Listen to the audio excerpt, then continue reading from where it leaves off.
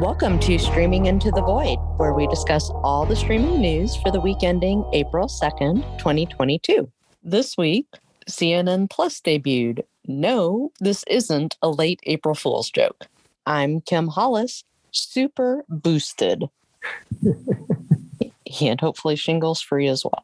Also, David Mumpower, author of Disney Demystified and entertainment media analyst who can't lift his arms. I hurt everywhere. And the podcast is produced and edited by Raul Burial, who's done. Just done. I think we are all done. So tired. For many different reasons. But yeah, I am going to sleep forever. Sounds good to me. And we want to mention that our beloved Tim is not here this week because he's actually going through something a little bit serious. And we just wanted to know when he listens to this that we love him and we are thinking about him.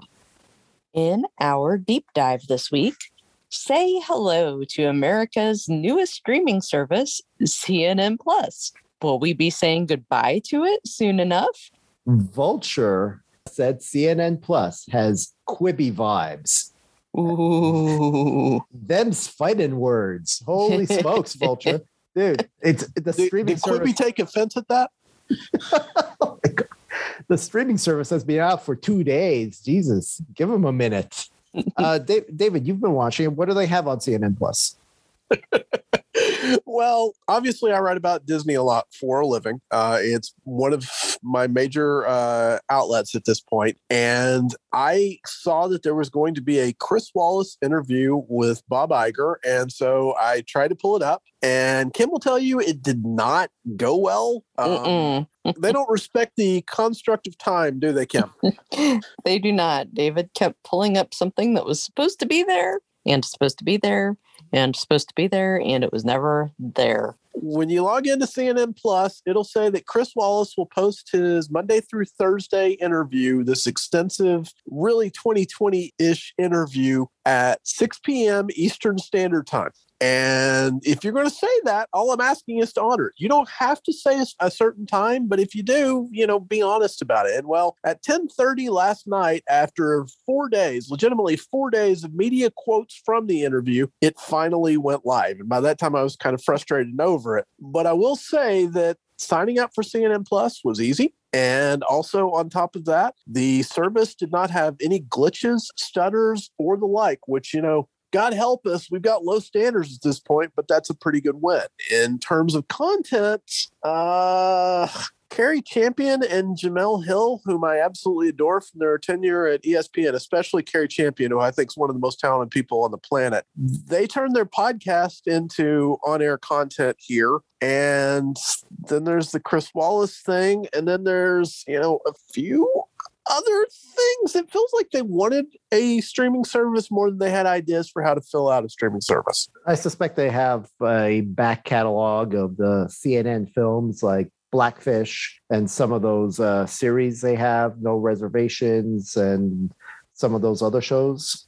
They definitely advertise the stuffing out of No Reservations. And I actually find that a little bit uncomfortable because obviously he didn't just die. It was a really sad story. And his family and friends have indicated the fact that they didn't appreciate how CNN handled a lot of that immediately afterward. And I would imagine it's only gotten worse since then. But yeah, if you want to watch, the history of comedy or reframed Marilyn Monroe or a Carole King and James Taylor documentary, this is the place to go. How many people were asking for that? Well, I could probably count them on one hand. So I what I'll say is it's a very thin launch, a definitely Quibi-ish launch. Yeah, CNN has produced some really good documentary content, and the fact that you wouldn't necessarily be able to find it online was very much a shortcoming for their parent company, Warner Media. So yeah, putting them on a streaming service for that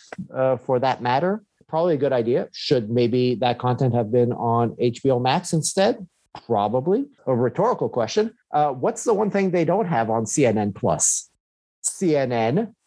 You cannot watch live CNN on CNN Plus. It is kind of amazing if you think about what Disney Plus would be like without Disney content. So if you're going to call it this, I mean, it is ballsy. It is genuinely a daring approach. But if you just like click around and play with the buttons and everything, like they're selling like the Interview Club. That's one of their big selling points, is that you can ask someone who's on one of these broadcast questions and they may answer. Like just right now, somebody has asked Jemele Hill her opinion about something that happened with Will Smith the other day that we're not going to go in. And it's been upvoted enough that Jemele Hill is going to comment on it. And so there is a new level of interactivity with celebrities. And so there's that. But the whole thing feels like coffee talk. I mean, it feels like, if anything, this is CNN's The View more than anything else to me. It sounds like the cutting edge of Reddit. Yeah, I don't know. It just doesn't sound like something that's going to get any kind of a critical mass of subscribers to really warrant a sustained platform, particularly when, if I can segue this into another story we've been looking at, of course, the merger of CNN's parent company, Warner Media, with Discovery. There continues to be talk about some kind of merger of the streaming platforms there, which is HBO Max and Discovery Plus. They're talking about consolidating streaming platforms. And why is it that they have even bothered to launch the CNN Plus? And the fact that they launched it almost at this point as an afterthought, how many people in America would be able to have told you that CNN Plus launched on March 29th? What kind of marketing is out there right now, short of, I'm guessing, if you are watching CNN on cable, I'm sure you got flooded with ads. But if you didn't, then you don't even know the service exists. The thing I'll add here that's important to keep in mind is, without going into, accusations or whatever, the head of CNN suddenly was forced to resign for violating company policy. And so what I believe we're seeing now with CNN Plus is the fact that it was a relatively rudderless ship as the launch date approached. They have since brought in someone who is, and this is good news from our perspective, one of the most trusted lieutenants of Jason Kyler, which means we're pretty confident this person's going to be really, really good at the job. But there was like that 2 or 3 month gap where nothing was happening, and yet they didn't push the date of this. And so it's one of those things where I'm kind of in wait and see mode, because it was just, to me, it was set up to fail. Raul, do you read anything into the fact that, Zucker left and now we really haven't had that sort of stewardship since then? I think without Zucker at the top, CNN Plus is going to not last. If Zucker had been around, this would have launched with a lot more fanfare. Zucker had a lot of power within the Warner Media enterprise, and he had carved out his own fiefdom, which was one of the reasons that Zucker is no longer at CNN. The impropriety was simply a pretext for removing him and taking away all the power that he had. And whether CNN Plus was a good idea or not, once Zucker was gone, no one had to carry on Zucker's project. I'm going to disagree with you here, because it's an open secret that the new head of Discovery, HBO's merger, David Zaslav, is very, very close with Zucker. So it's not like they were trying to get rid of him. It's the opposite of that. They were expecting CNN Plus to be a huge monetary stream, a money-making machine. And once he left, now they're kind of looking around going, okay, the best we can do is that guy who was executive producing the late night show. Now, I actually believe that's going to prove to be a very good hire, but you just can't have a big name like Zucker get torpedoed at the last minute and not have these sort of ripple effects. At least that's how I feel about it. And that's why I'm not ready to, bury it and say that it died in the crib. Yeah, well, let's get into the politics of that then, yes, because David Zaslav was a very good friend of Zucker. Speculation runs deep that Discovery and David Zaslav decided to buy Warner Media because Zaslav and Zucker were friends. But if you take it one step further, on the board of Discovery is a gentleman by the name of John Malone, who is not a fan of Zucker. So there is infighting within the leadership of Discovery itself. John Malone has a vision for CNN, which is not David Zaslav's vision for CNN. One of them got their way, and the one who got his way was not Zaslav. John Malone got his way. David Zucker is gone, and CNN is going to be whatever John Malone wants it to be. And I don't think that John Malone's vision for CNN includes CNN Plus. And let's not forget, launching a streaming service without any kind of leadership and then bringing in either Jason Kylar or Jason Kylar acolyte is a Warner Media thing. It is what they do. Hey, it worked last time.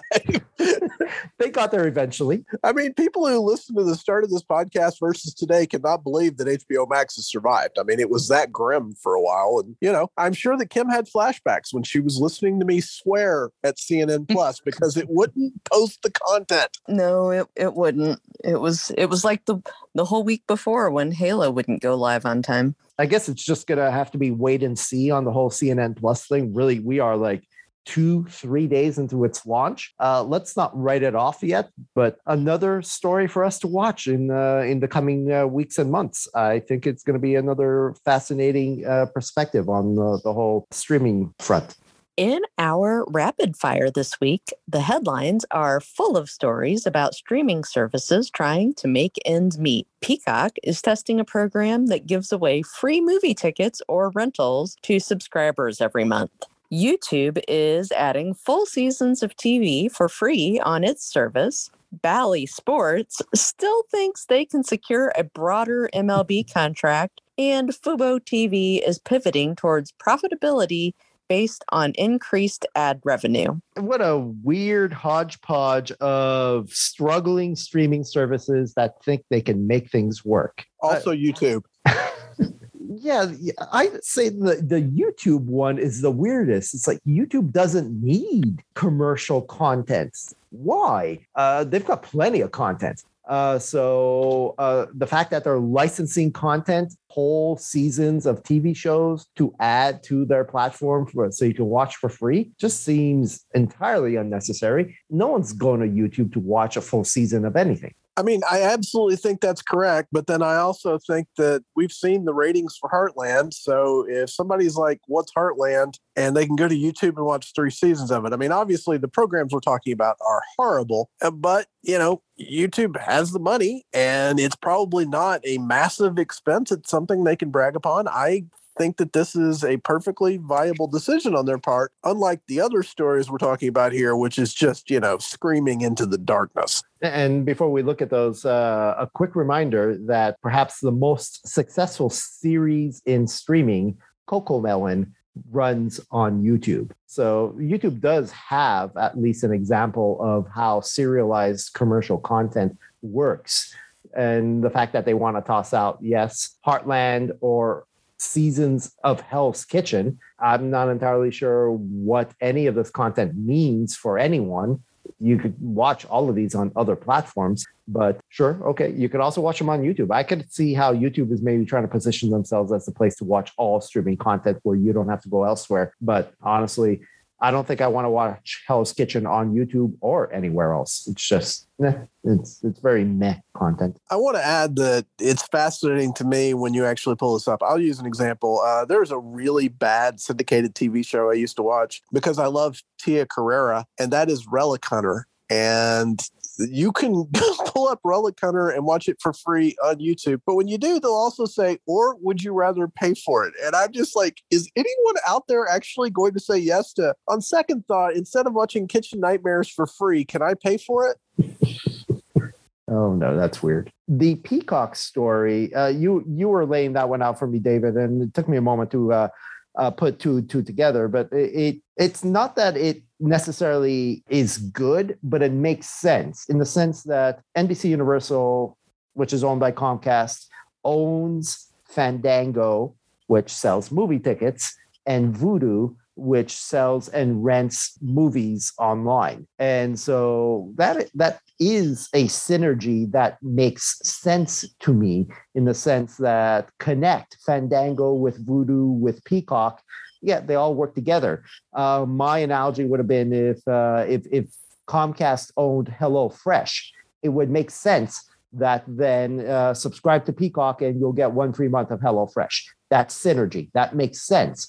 Now, is it smart or does it smack of desperation? Yeah, it smacks of desperation is what it smacks of. But the fact that they do have these products, it's like you might as well link them together. If they all go down, they're all going to go down together. God, I don't want my Vudu to go away. I have thousands and thousands of movies in my Vudu library, but it's like leverage everything you got and hopefully make it work. But hearing that Peacock is giving you free stuff so you'll subscribe is not a vote of confidence in my book. You literally said what I was going to say, which is that it smacks of desperation. There is somebody sitting in office somewhere at Peacock and said, what is the least amount we can do to increase subscribers without doing anything out of pocket? Some places are doing something crazy. They're actually trying to create high quality content. They're going, you know what, there's existing content that we can, just like give you a movie ticket to go see. What's that you say? You're not going to see a movie? Okay. We could let you own a movie. No, that would be too much. We'll let you rent one of the movies you're not going to see in theaters for $5. We'll give it to you for free now for your $5 subscription. And, even when you describe the process, it just seems like I'm begging them to try using half their ass. That would be like an upgrade in the amount of effort being shown here. This is, wow, this was a frustration to me when I read this. They clearly don't have ideas and they don't hide it well. You had asked me, David, what content on Peacock have they announced recently or is on Peacock now that's got anybody excited? The last real buzz that I saw out of any project on Peacock was that Tiger King dramatization. And honestly, that one doesn't really seem to have clicked with anyone.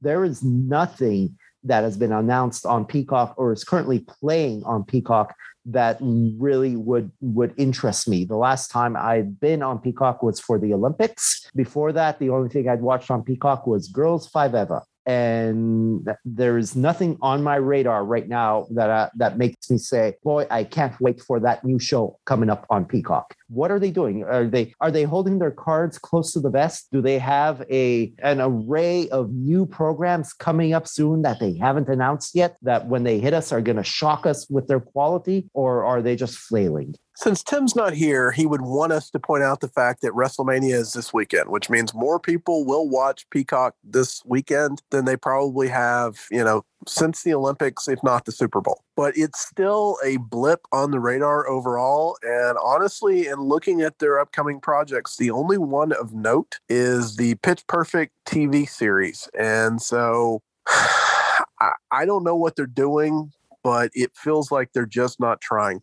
I'm reminded that Peacock launched with a 30 Rock reunion that I was very excited about when it was announced. And it turned out to be a very self-aware, but also very shallow Peacock commercial. And it really, if anything, it diminished the value of what 30 Rock had been previously. That had always been like one of the best comedy series of all time. And the fact that they brought all the cast together to do this was very disappointing. All they can do now is just lean into the brands they have right now.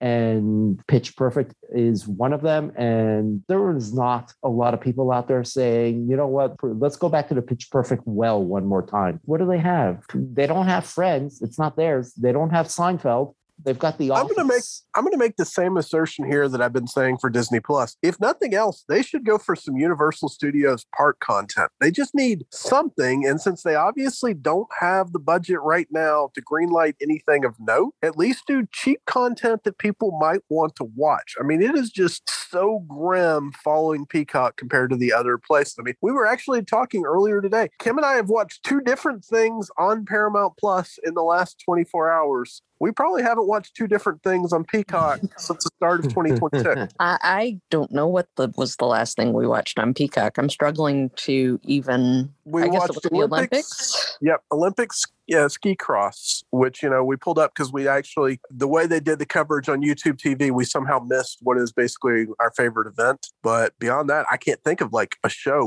Wasn't Halloween Peacock? Yeah, I believe that. It was, but that was back in the fall. Yeah, that's what I'm saying. So, Halloween would be the answer. Yeah, that's so bad. That's where they're leaning into their theatrical productions. When you asked me earlier, David, about like what's been the buzzy thing on Peacock, there was that Jennifer Lopez, Owen Wilson movie, Marry Me. But again, that was a theatrical movie that they also happened to have pivoted towards Peacock, which the fact that they still get away with putting a movie out day and date theatrically and streaming, and nobody even cares. It's like even the exhibitors don't care anymore. Oh, you're going to put it on Peacock? Haha. Okay, sure.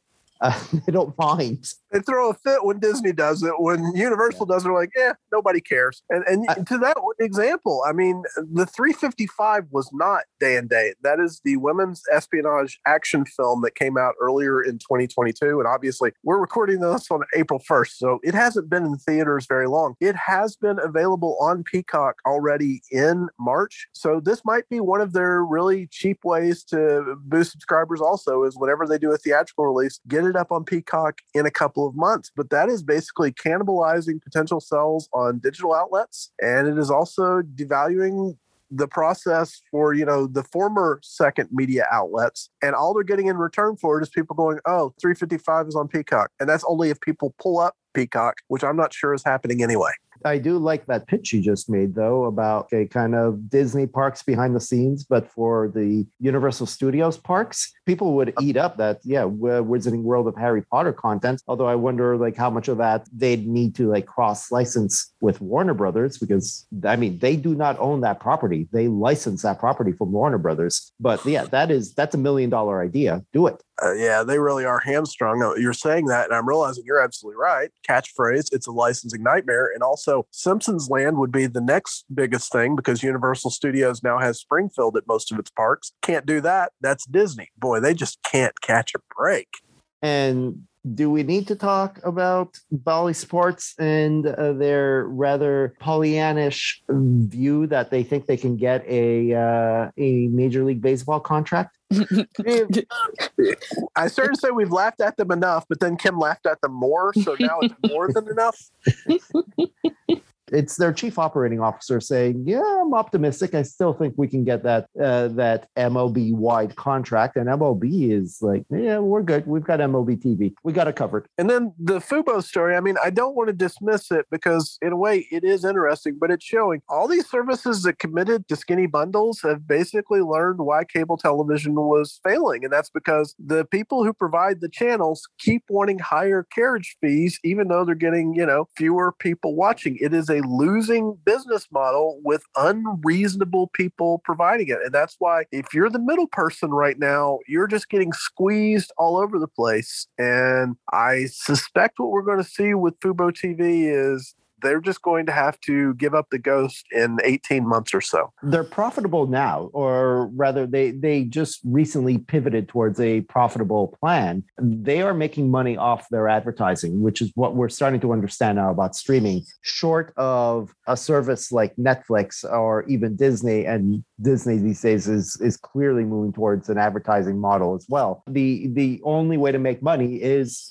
through advertising on your streaming service. That's where we're going back, honestly, to the old school. I mean, that's how television broadcasts and cable worked for years. And that is how the streaming services are going to survive. When Peacock can't make it any other way, when Paramount Plus may be struggling, you add an advertising tier and then you sell the hell out of those ads. And now you've got A, subscriber revenue, and B, ad revenue. 2 revenue streams. Congratulations.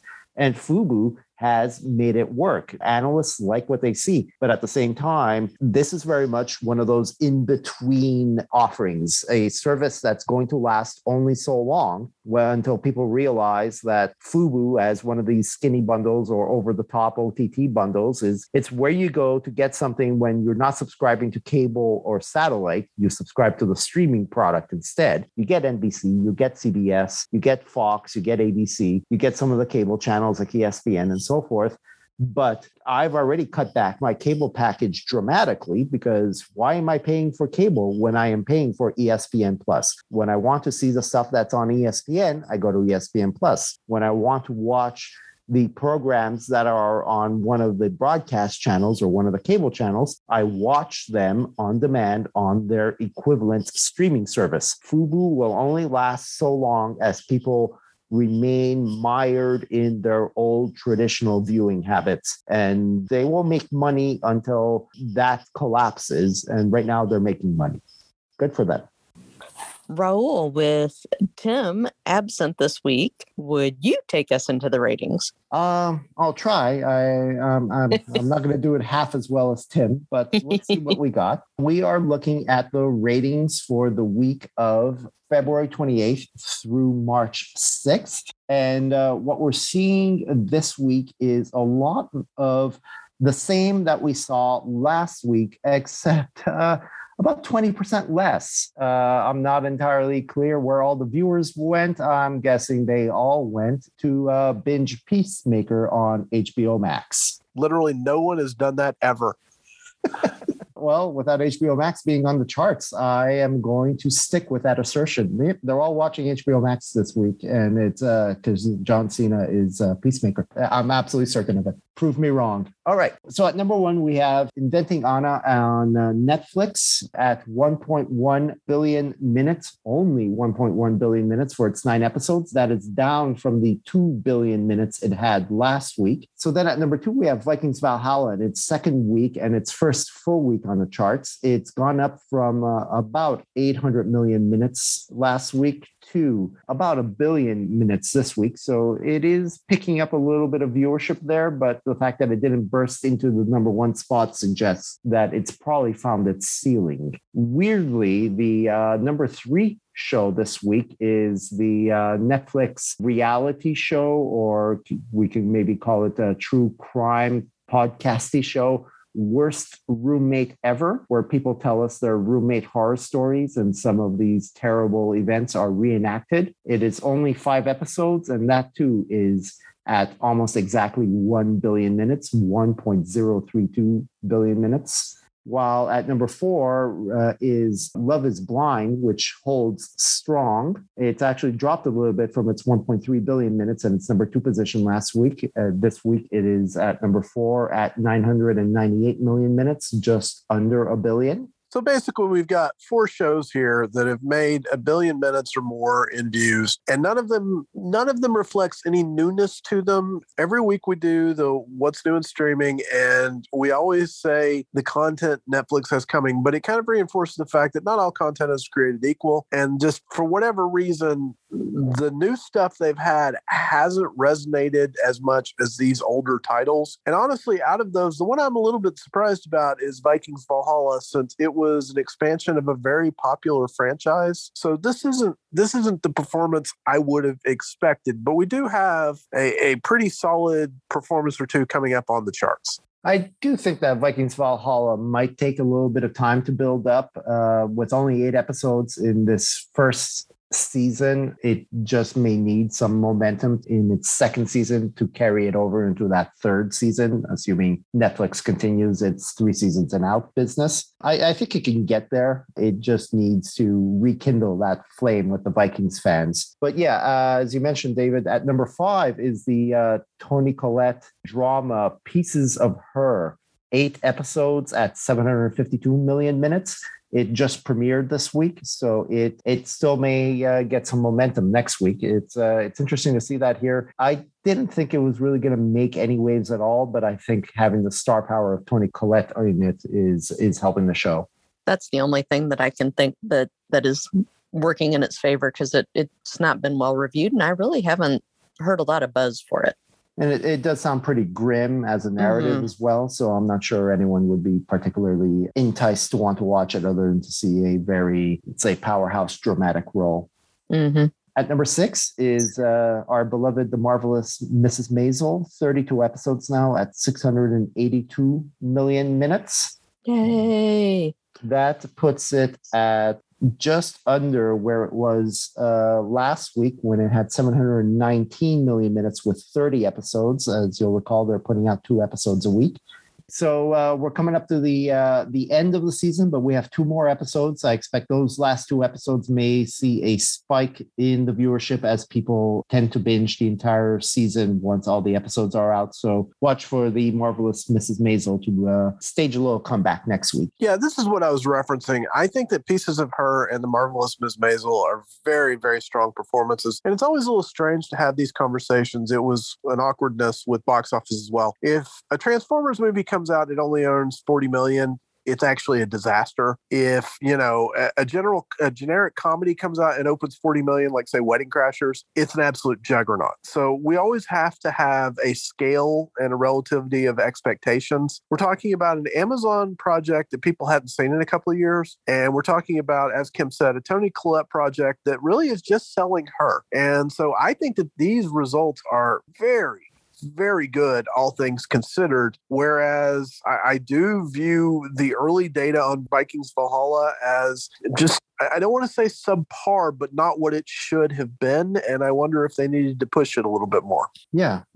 The next 3 are titles on their way out, led by Ozark, which I suspect is actually going to drop out of the top 10 just in time for the second half of the last season to come out and for it to then just make a huge resurgence. Or once that last part of the last season shows up, I expect Ozark to catapult back into the stratosphere at 3 to 4 billion minutes. But right now, this part 1 of the last season, they have 500 million minutes at number 7. Then Reacher on Amazon with 372 million minutes, and Sweet Magnolias on Netflix with 329 million minutes. And then maybe the most significant of the titles on the originals chart this week, The Dropout, the Hulu series about the Theranos scandal. The first 3 episodes of this, I believe, 8-part series makes it in at number 10 with 255 million minutes. And I don't know how you two feel about it, but I have to say that given all of the hype, this is a middling performance for a Hulu title. Now, obviously, it's pretty rare for a Hulu title to get on here, but we have seen with better shows stronger performances. So I don't think that this is given the bang for the buck that they were expecting.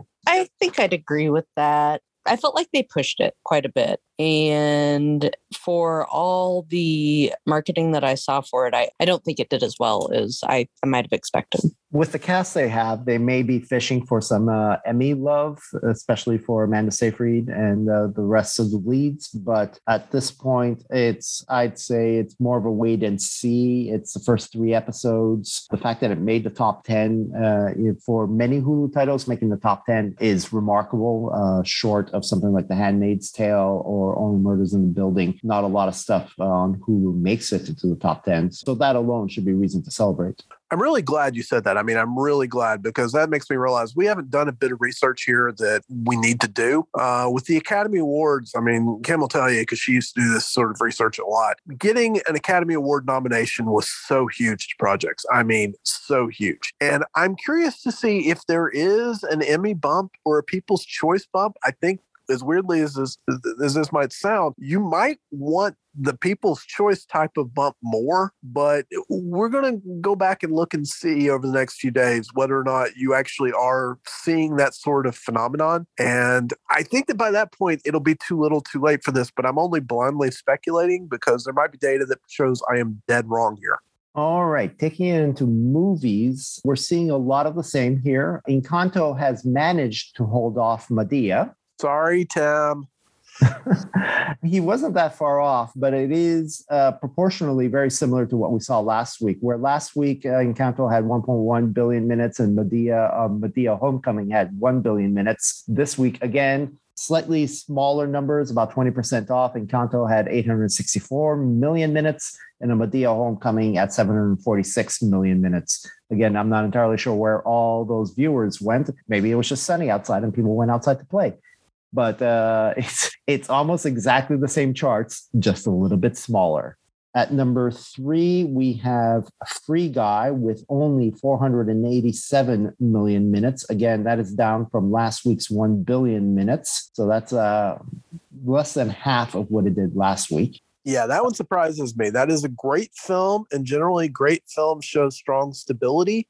on the charts. This is kind of the opposite thing where it's kind of trending toward flaming out, which, everyone should watch Free Guy. So this one caught me off guard. I'm guessing that after everyone was done watching Peacemaker, they then watched Free Guy on HBO Max, which is not charted here. Numbers I'm 4. paying you. Sign up to HBO Max. I get a commission every time. Numbers 4 and 9 go together, where number 4 is Shrek 2 on Netflix and number 9 is Shrek on Netflix. Given what we saw recently with Despicable Me 1 and 2, I suspect that Shrek just recently made its way back onto Netflix, which is why they're showing up here. And I suspect that the streaming service has also marketed the crap out of the fact that these shows are now back onto their streaming service. To Tim's credit, he would have done the research. I only speculate. And this one cracks me up because Kim and I were talking about this the other day. At the start of the year, Universal Studios killed its Shrek 4D show after, 20 years. It was a big deal. There was an outcry, and they basically said, right now, people just don't care enough about Shrek.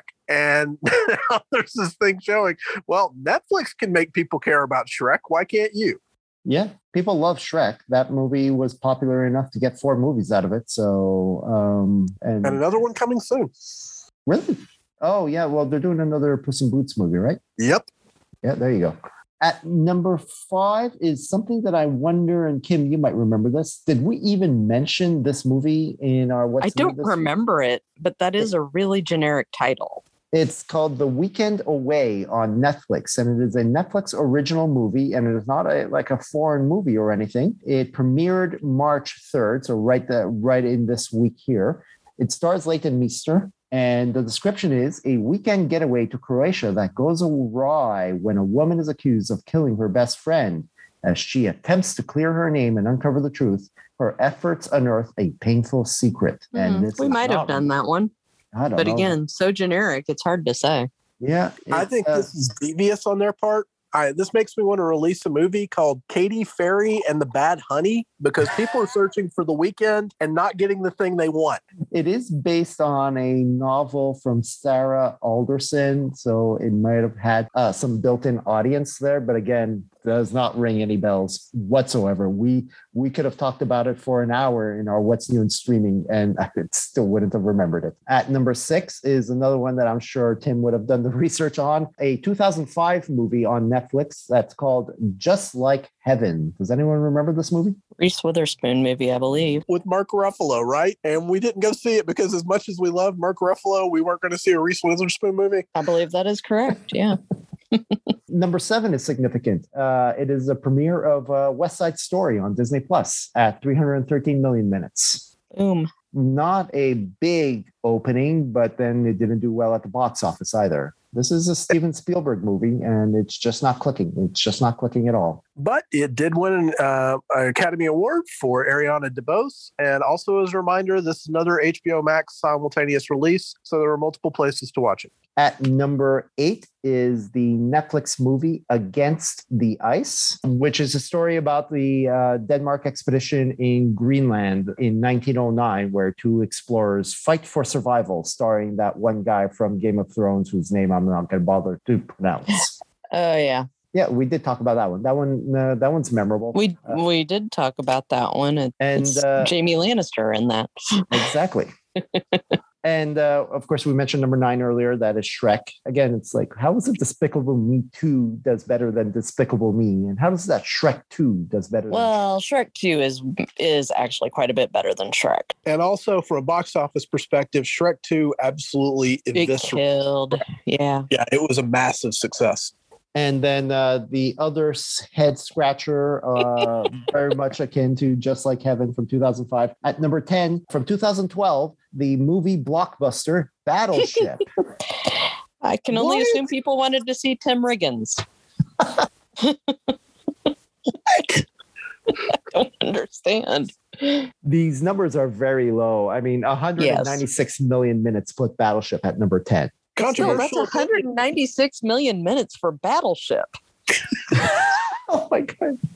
It's a pretty good movie. I swear. I'm not saying that just to say it, but it was a box office debacle. And so, they're probably looking at it now going, where the hell were these people on opening weekend?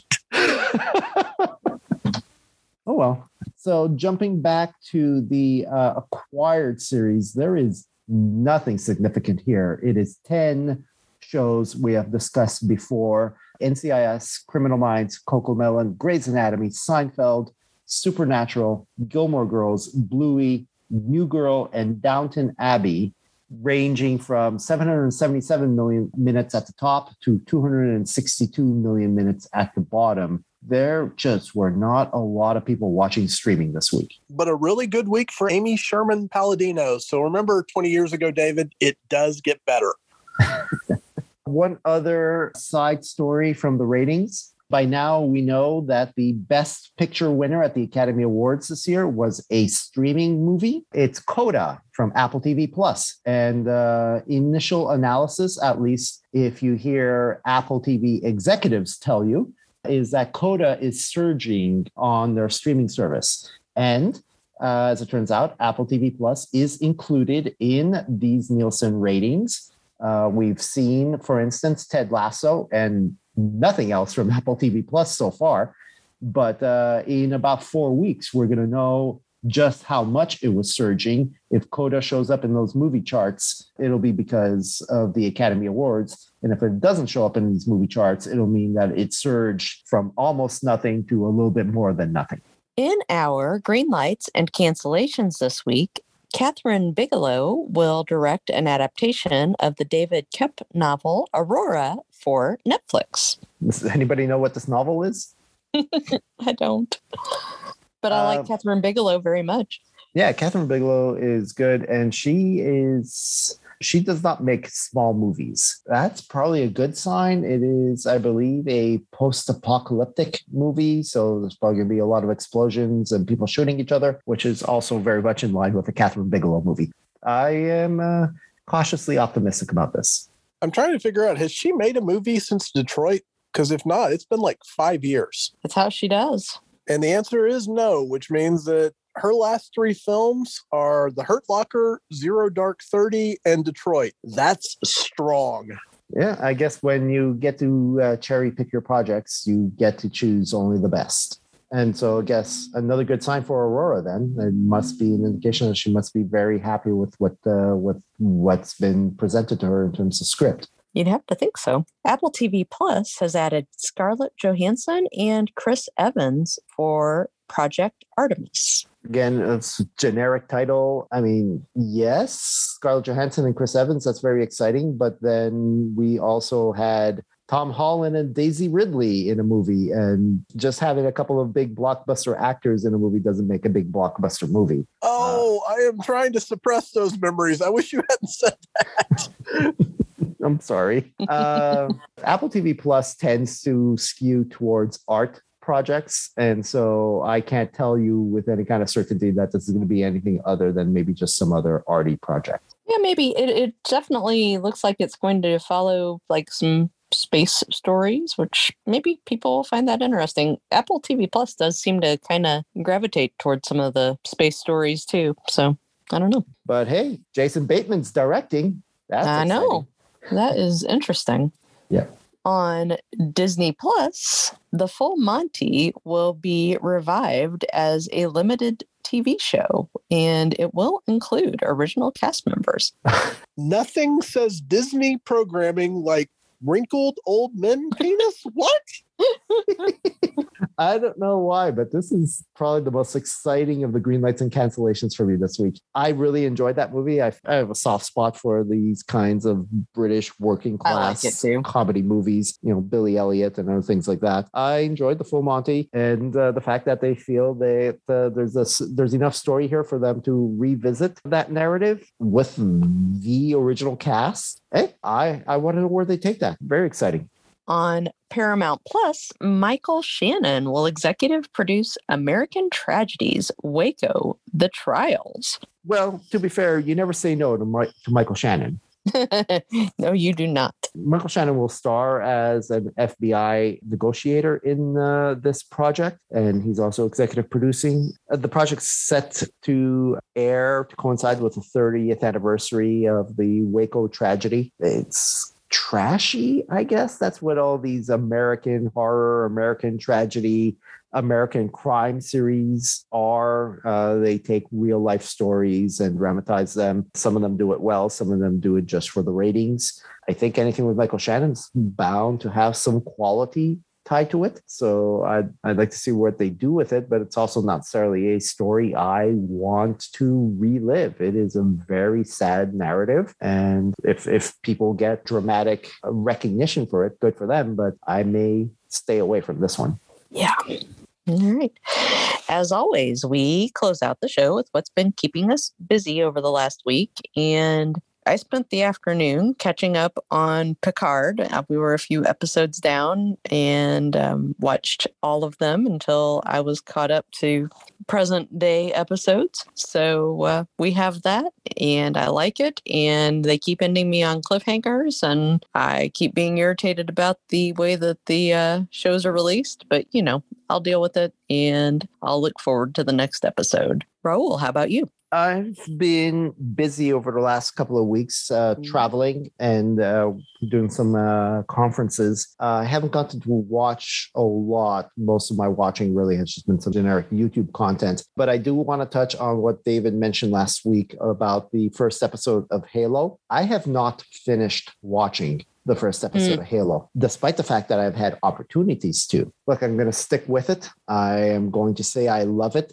despite the fact that I don't necessarily love it. That first battle scene, the opening battle scene, there are parts of it that look comically bad. The Spartans running around and jumping up and down onto rooftops and such. It looks worse than it would have looked like in the game itself. It almost looks like someone's doing like a parody of what it's supposed to look like. But I am excited to see where they take the Covenant at this point, where clearly they're leaning into some alternate narratives for the Covenant. The fact that they have a human woman as some kind of core Covenant leader is an interesting twist. And I think they have to do that because otherwise, if all the villains were rubbery cartoon characters that looked like they were made in Jim Henson's Creature Shop, that would have been bad. It's tough. I want the Halo series to run for years and years on Paramount Plus. But right now, I am not liking what I'm seeing so far. I hope that the longer it runs, the better it gets, so that we, years from now, have conversations like, boy, that first season wasn't all that good, but that show sure has gotten good since then. So let's give it a chance, because the alternative is for them to just cancel it and let's not get a Halo series again for 10 years. So I don't like that alternative. Yeah, you mentioning Halo, for whatever reason, reminded me of the awesome goodness that was Moon Knight, which I can't believe I forgot that we watched because it was amazing. I loved it. I think it's going to be a really cool addition to the MCU. It's also very adult, so going to be interesting to see how it performs in the ratings. Actually, a good opportunity then to bring up the fact that while I was traveling, I was in Canada, and then I did get to experience Disney Plus in Canada, which has Star, which is, as I've pointed out, every time I say it, take a shot, Hulu by another name, as it is integrated into Disney Plus. And so, yes, Pam and Tommy on Disney Plus. Disney Plus in Canada is weird, and one day it will be just as weird in the US because, yes, the full Monty is coming to Disney Plus. It's all about the parental controls. I get that, like, Disney is the family brand. Michael Eisner, back in the day, didn't want you to know that Touchstone movies were Disney movies because we make family movies. Embrace what you are, and, you have some adult content, and that's just the way it is. And so long as you put up those parental controls, everything should be fine. Your kids can watch Bluey and not worry about seeing Tommy Lee's schlong on their screens. All right. And with that, David, what's been keeping you busy? Thanks. I always appreciate a good lead in about Tommy Lee Schlong. So we're 2 episodes in on Halo now, and I don't have great news for Raul. I thought the second episode was kind of regressive. Kim, I'm actually going to throw this back to you. Would you say that in the future, instead of watching Halo first and then Picard, we're probably going to watch Picard first and then Halo when we get to it? Yeah, I think so.